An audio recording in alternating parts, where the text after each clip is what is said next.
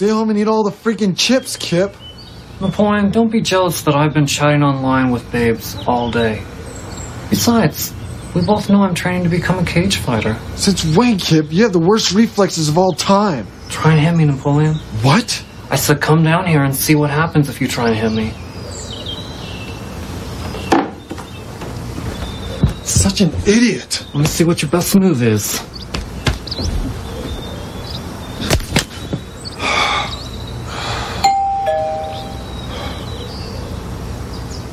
I'll go get it. Jeez. Kairos, how do you handle conflict in your life? Do you fight cleanly or do you fight dirty sometimes? I tell you what, sometimes it can be tempting no matter what to fight dirty. We're going to get into that tonight, and we hope that by the end of the night, we know how to handle our conflict in a clean way. So it's not a fight, but if we do fight, it's fighting clean. My name is Danny. I'm a pastor at Hope Ames. I'm so glad that we get to worship together. I'm so glad that you're in this room. I'm so glad that there are people joining us online. I'm so glad there are people joining us in Iowa City. If you could go ahead and turn to that camera over there and say hi to our friends in Iowa City on the count of 3, that'd be awesome. Say hi, Iowa City. 1, 2, 3. So glad to be with you all wherever you might be tonight. We are in the last week of our series called Emotionally Healthy Relationships. Remember, this is rooted in Jesus' most important commandment to us. Jesus said this. Would you read it with me? You might have it memorized by now. Love the Lord your God with all your heart, soul, and mind. Love your neighbor as yourself. Anybody have that memorized yet? Like, we're getting there. Nice work. You know what? Don't be bashful about it. You can be very proud of that. We know this about Jesus and Jesus' teaching. When Jesus says, in order to love God, you must love people, what he's saying is that loving God and loving people are inseparable from one another. The mark of a Christian is someone who is growing in love for God, growing in love for others. And also, you might notice at the end of that passage, it says growing in love for yourself too. Now, the truth is sometimes we have relationships that get complicated. And so loving other people, you can go back a slide, loving other people can be really difficult because we run into this thing called conflict. Turn to the person next to you and say, conflicted. Sometimes our relationships get conflicted. Now, all of us have some sort of relationship in our life, whether those are close relationships, friendships, romantic relationships, family relationships, relationships with superiors like professors or bosses, whoever that might be. We all have relationships. Every single one of them is different, but I can almost guarantee you something about at least one of the relationships in your life. No matter what relationship you are in, I can almost guarantee that at some point or another, you will run into conflict. We run into conflict in our relationships, and that's okay. Now, the truth is, sometimes though we can handle those in unhealthy ways. We've been taking some self-inventory throughout this series, and I'd like to practice that again one more time. So if you've got a notebook, if you've got your phone where you take notes, I encourage you to take one of those out. Take out a notebook, take out your phone, and on this next slide here, there's a list of different ways that sometimes we do not handle. These are examples of ways that we don't handle. Why can't I say that? These are examples of unhealthy ways to manage the conflict in our relationships. I'm going to read these, and I just want you to go ahead, and nobody else is going to see these, but as I read these out loud, just go ahead and write down the ones where, if you're being totally honest with yourself, sometimes when you are dealing with conflict, you fall into some of these temptations. Avoidance, attacking, denial, sarcasm, shouting, anger and rage, lying, making up excuses. Sometimes we could go with that. That's another one of the things on there. Violence, that's not a good one. Blaming, personal criticism, appeasing, just saying the other person's right, just falling for whatever they wanted because you don't want to have conflict. Passive aggression, exaggerating by using phrases like always or never. Now, for me, I look at some of these and I'm like, wow, that's pretty convicting. There are a lot of things on this list that sometimes I will fall into when it comes to handling my conflict. The truth is, we don't like dealing with conflict. There was a book that came out a while ago. It's called Crucial Conversations. And they found that in the workplace, 95% of people are terrified of speaking up to their coworkers when they have a problem with them. 95% of people. Now, that's not just something that makes you uncomfortable in your desk, but also it's not good for the situations around you.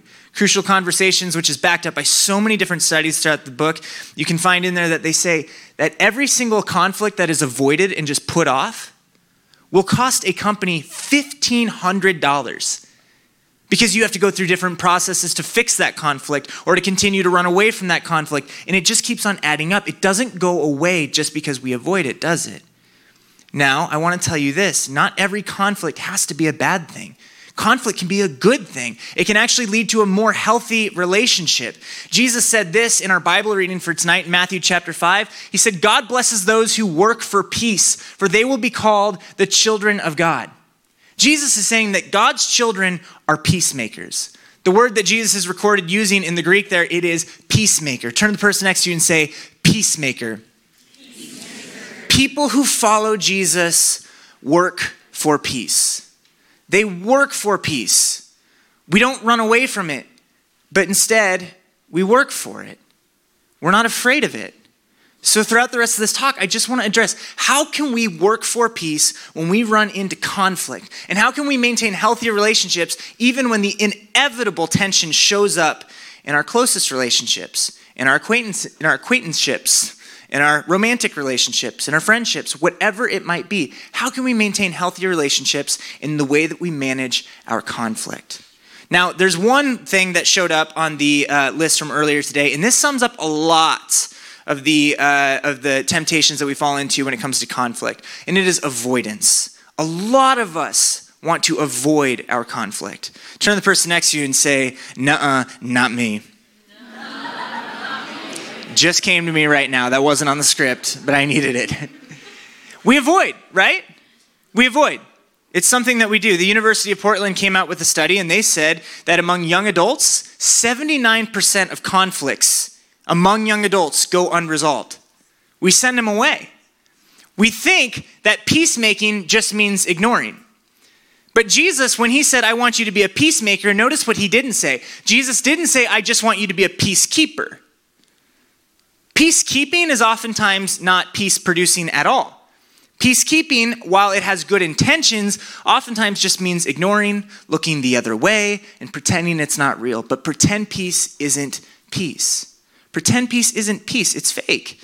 Instead, we need the truth. In Jeremiah, it says this, my people are broken, shattered, and they put on Band-Aids. Now, let me say this. This is the Message translation of the Bible, and so it's kind of a paraphrase, so take it with a grain of salt, but I couldn't resist using this paraphrase of Jeremiah. It says this, my people are broken, shattered, and they put on Band-Aids saying, it's not so bad, you'll be just fine. But things are not just fine.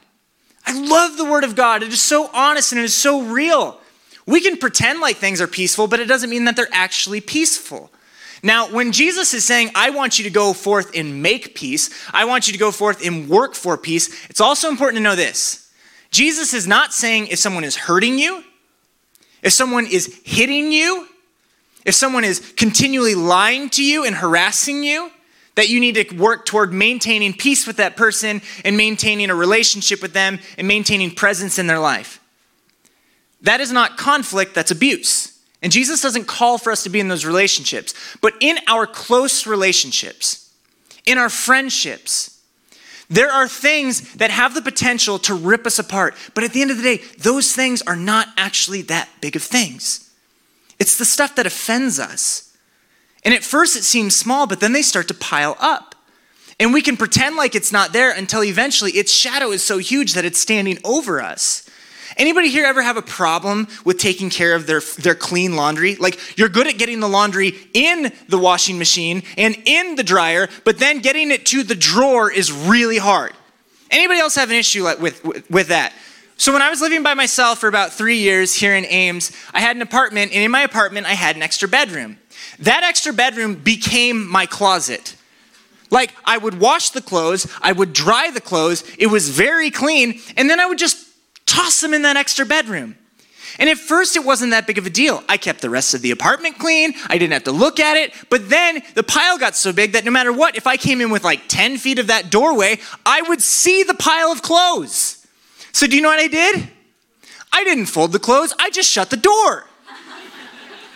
And I told myself, well, someday when I have a roommate, someday when I'm married, then I'll take care of my laundry, right? Well, I got engaged. Abby and I got married. We have an extra bedroom. I still have laundry issues. And it started with just a small little problem.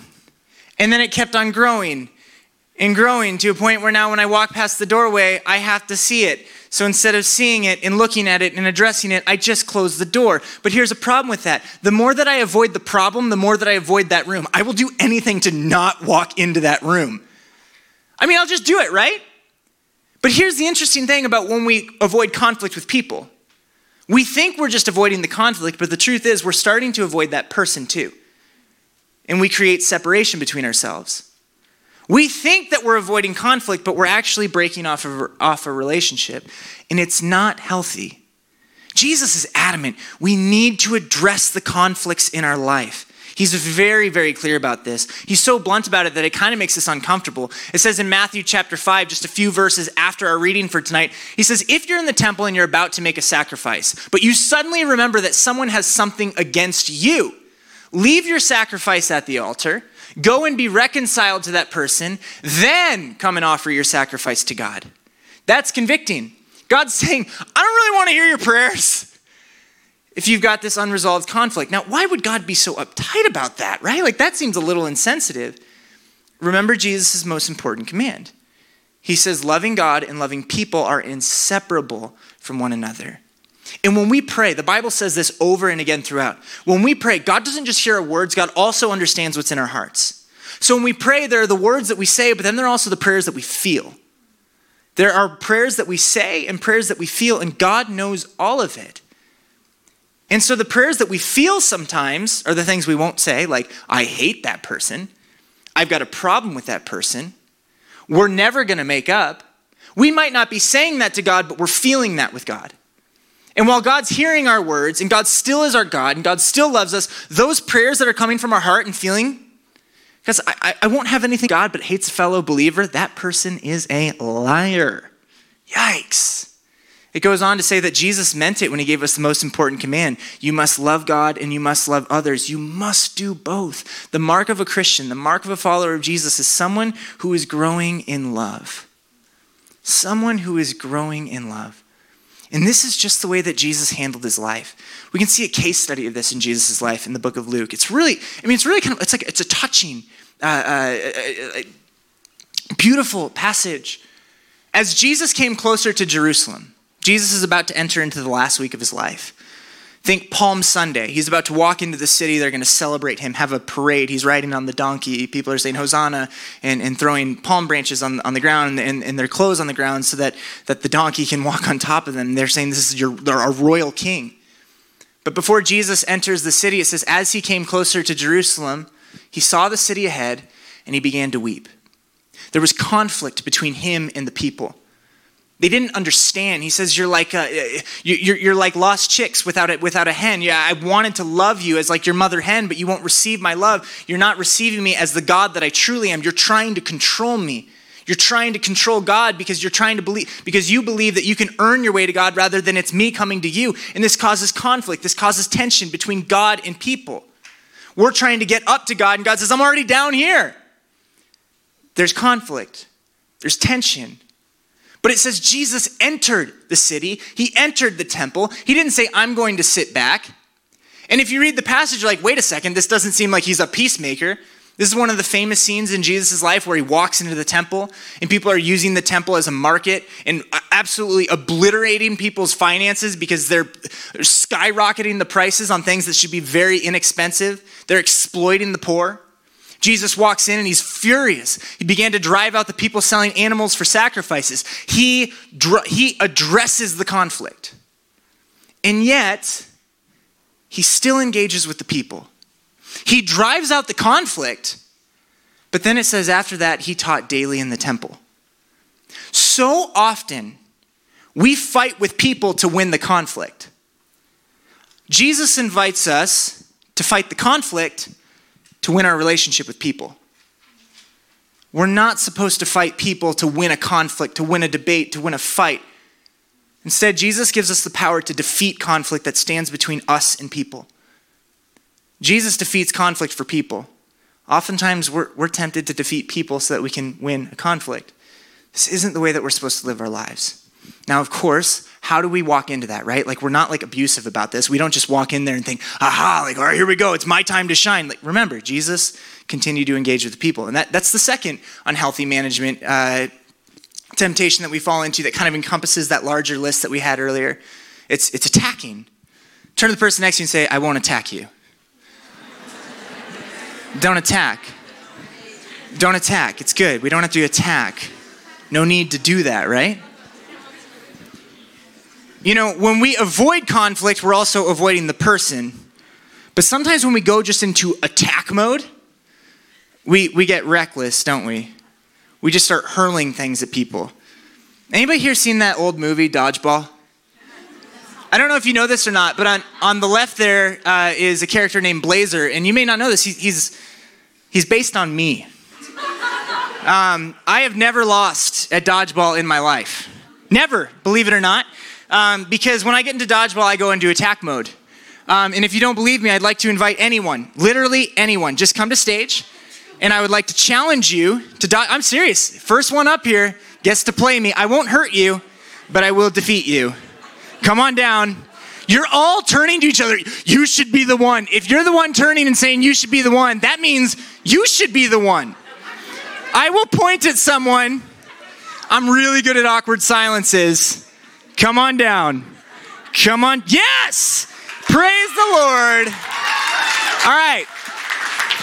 Now, the only rule is if you get hit by the ball, you lose, right? So we agree on that rule? Yeah. What's your name? Ken. Ken, awesome. All right, you lost. I'm sorry. Everybody give Ken a round of applause. Yay! Okay, is anybody annoyed with me yet with the way I handle conflict? Let's play again. Somebody else come on down. You know my tactics now, right? Right? Okay, somebody. I'm going to wait. Anybody? Oh, for the love. And somebody in the front row. You guys are close, right? Come on down. You did the Bible reading. You're good. Come on up. You're good. Come on down. All right. Here we go. Everybody give Megan a round of applause. Yay! All right. Now remember the rules. Don't worry. Don't worry. It's all good, right? Is there any adjustment to the rule that you'd like to make? Remember the rule is like you just can't get hit by the ball, right? Do you, like... She beat me! Give her a round of applause. She won. She caught the ball. All right. I wasn't fully truthful. I've lost in dodgeball many, many times, right? Now, how does it feel when someone attacks you like that, right? When that's the way, you can go back to you can go to the next slide. You can take that off the screen. Like, how do you feel when somebody approaches conflict in just such a dirty, attack mode sort of way? Like where the stakes feel so high. Why is it that when we walk into conflict, we treat it like it's the Super Bowl? Like I would do anything to win. Like why do we do that?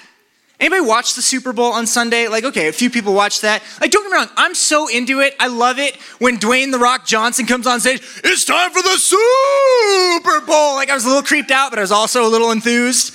It was exciting. But they make the stakes so high. How could you not be nervous for it? How could you not be nervous for that? I mean, like there's all this glitter and glam that shows up before the game. And so of course you think, I have to do whatever it takes. Whatever it takes. And people walk in there and they're like grumpy and angry. I'm going to hit you. Why? Because this is my life's purpose. What is it to hit you? Okay, like there's more to life than that, right? Now, look, I love football. I love sports. I love the Super Bowl. But why do the stakes have to be so high? Do you notice that when the stakes are so high, that's oftentimes when we crumble. That's oftentimes when we make the most mistakes because the stakes are so high and it leads to mistakes. This is like really, I suppose, as my friends who work in this field tell me, this is very elementary human behavior studies, right? Where oftentimes the tone of our mindset comes out in the tone of our voice. The lens that we see the world through, which is our mind, oftentimes comes out. It's why you have a friend who cannot hide their emotions. And you say, how do I look today? And they go, "Row." Because oftentimes what we're experiencing in our mind comes out.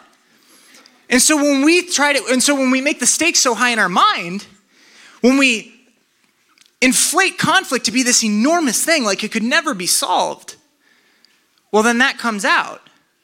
And we start to make those mistakes. Researchers brought this like way, way, way down, right? And so one of the ways that they say this is oftentimes a song in your head will influence the way that you behave. And so if you're thinking of a happy song, you will be happy and jolly. But how oftentimes do we walk into conflict and we've got like some really angry music in our head, right?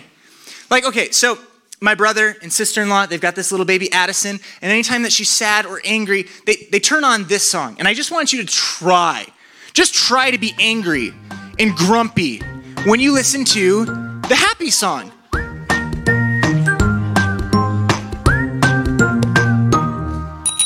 Bring on the bicycle, beep beep in the car, ping ping a submarine, phew phew helicopter, a choo choo train, an aeroplane, a wee down the slide. I just adore you every day more, wherever we are. So All right, you can cut it. That's good. Anybody else just feel better? Like, what if we approached our conflict without the stakes so high? Like, don't get me wrong, I loved the Super Bowl halftime show. In particular, there's one moment in the Super Bowl halftime show that I really, really liked because this was my song, like when I was growing up, you know what I mean? Like, if I was getting ready for sports, or getting ready for a game or whatever it might be, I would always listen to this song. Can we try this? And like, just right from, almost, just right from the beginning, right? Like, we understand, like, okay, when we approach our life like this, the stakes are high. It's almost as if we, is there a guitar pick? Where's that? In the capo, it's gone. Okay, well, that's fine. Here it is, I found it. Right from the beginning of the song. Oh my goodness. Is it on? What? You know what? I'm like not smooth right now at all, am I? Hey! Sometimes though we approach our conflict with such high stakes. You know what I mean? Like it's, how do I, let's see here. You know what I mean? Like, because I just have a question. Look.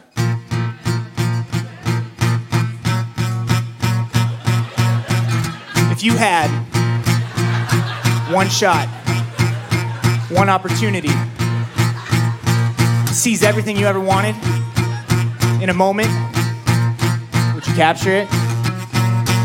Or just let it slip? Yo.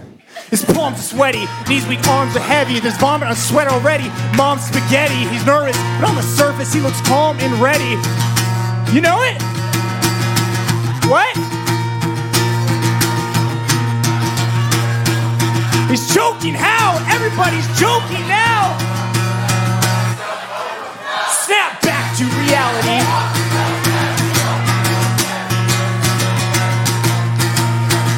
This is the part nobody knows. That's when it's back to the lab again. You know this part.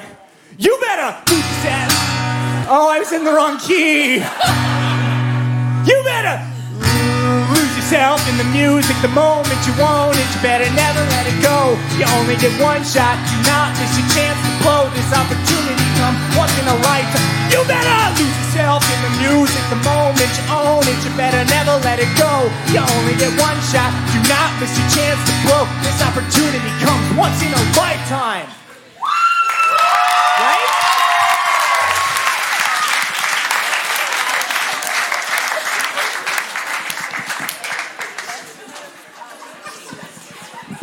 The pick is in the guitar, like on the thing. Okay. So great song, terrible approach to conflict. Like, you do not have one shot. You do not have just one opportunity. You do not just need to seize it and capture it or else it slips away. Like, you don't have to get lost in the moment, but instead we can approach this with peace. In the book of James chapter 3, there's this beautiful passage about what it means to really create peace, and it comes from wisdom. It doesn't come from high stakes. and thinking everything's going to crumble and fall apart if I don't win. Instead, it's softer than that. It's more loving than that. Now, before I read this verse, I also think that I should note this. James was Jesus' brother. Do you think they ever had conflict? Do you think Jesus ever taught James something about how to manage conflict? And here's what James says. Divine wisdom, the kind that comes from my brother, James says, is pure, peace-loving, gentle, willing to yield to others. It's full of mercy.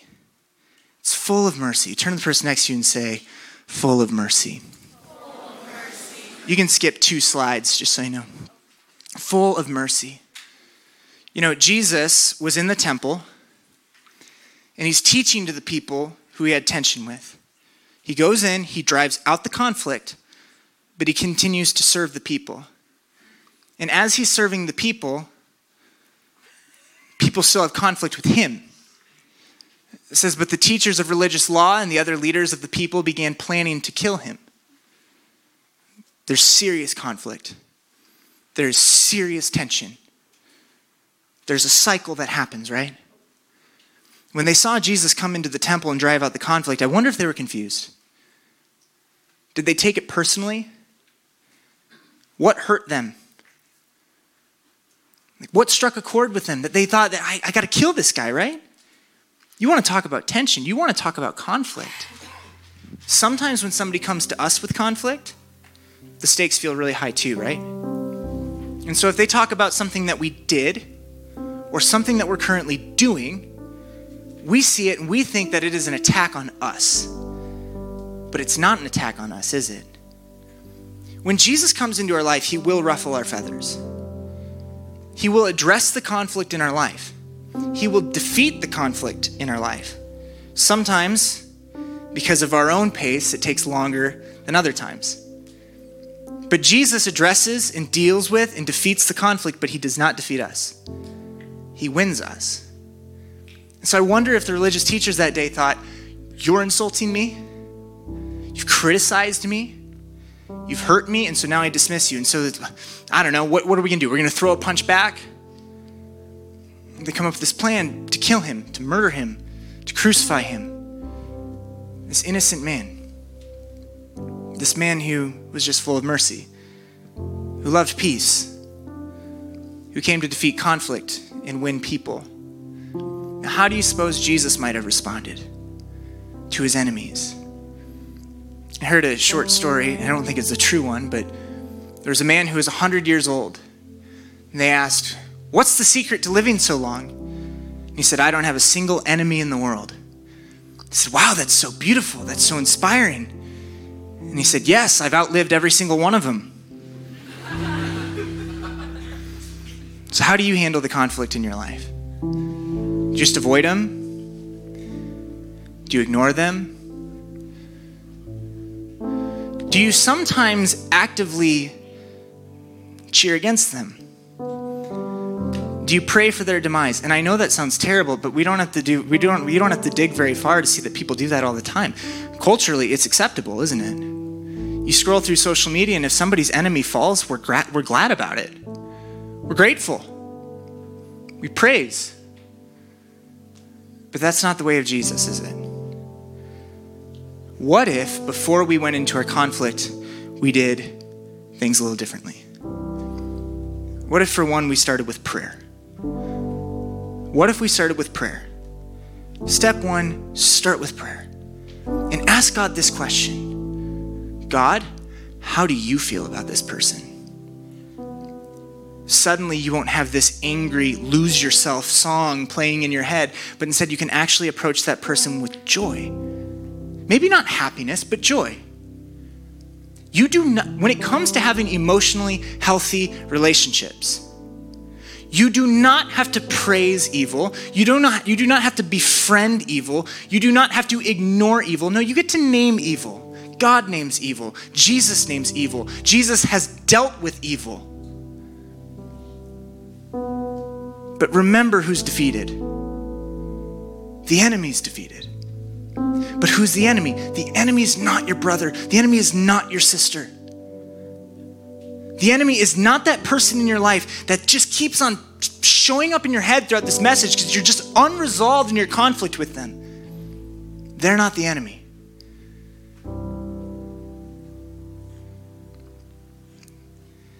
The enemy is the thing that tries to separate us. But praise God, we have a Savior who gives us medicine for that separation.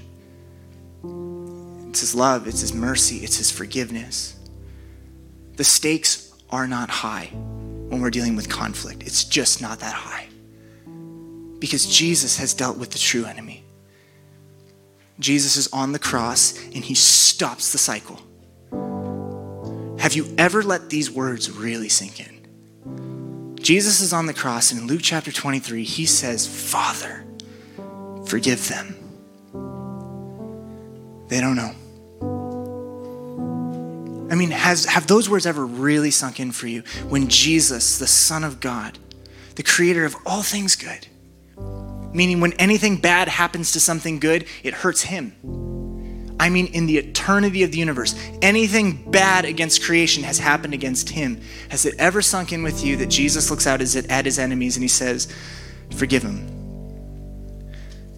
Jesus has lowered the stakes of our conflict. The stakes of our conflict simply are not that high because Jesus has defeated the real enemy. When we're dealing with conflict, what are we really doing? We're just getting closer. What are we doing when we're dealing with conflict? We are loving God enough, we are loving people enough, and we are loving ourselves enough to put a halt to this fake peace that says if I win, things will be okay. Do you want emotionally healthy relationships in your life? Start with prayer. Then you will notice in your heart you begin to empathize rather than criticize. You pray, you empathize, you listen, and you love. You have the audacity to listen to Jesus when he says, be a peacemaker. You can do this because Jesus has defeated the true enemy. Kairos, enjoy your emotionally healthy relationships. They're a gift to you. Enjoy them. Amen. Let's stand on up and sing a song.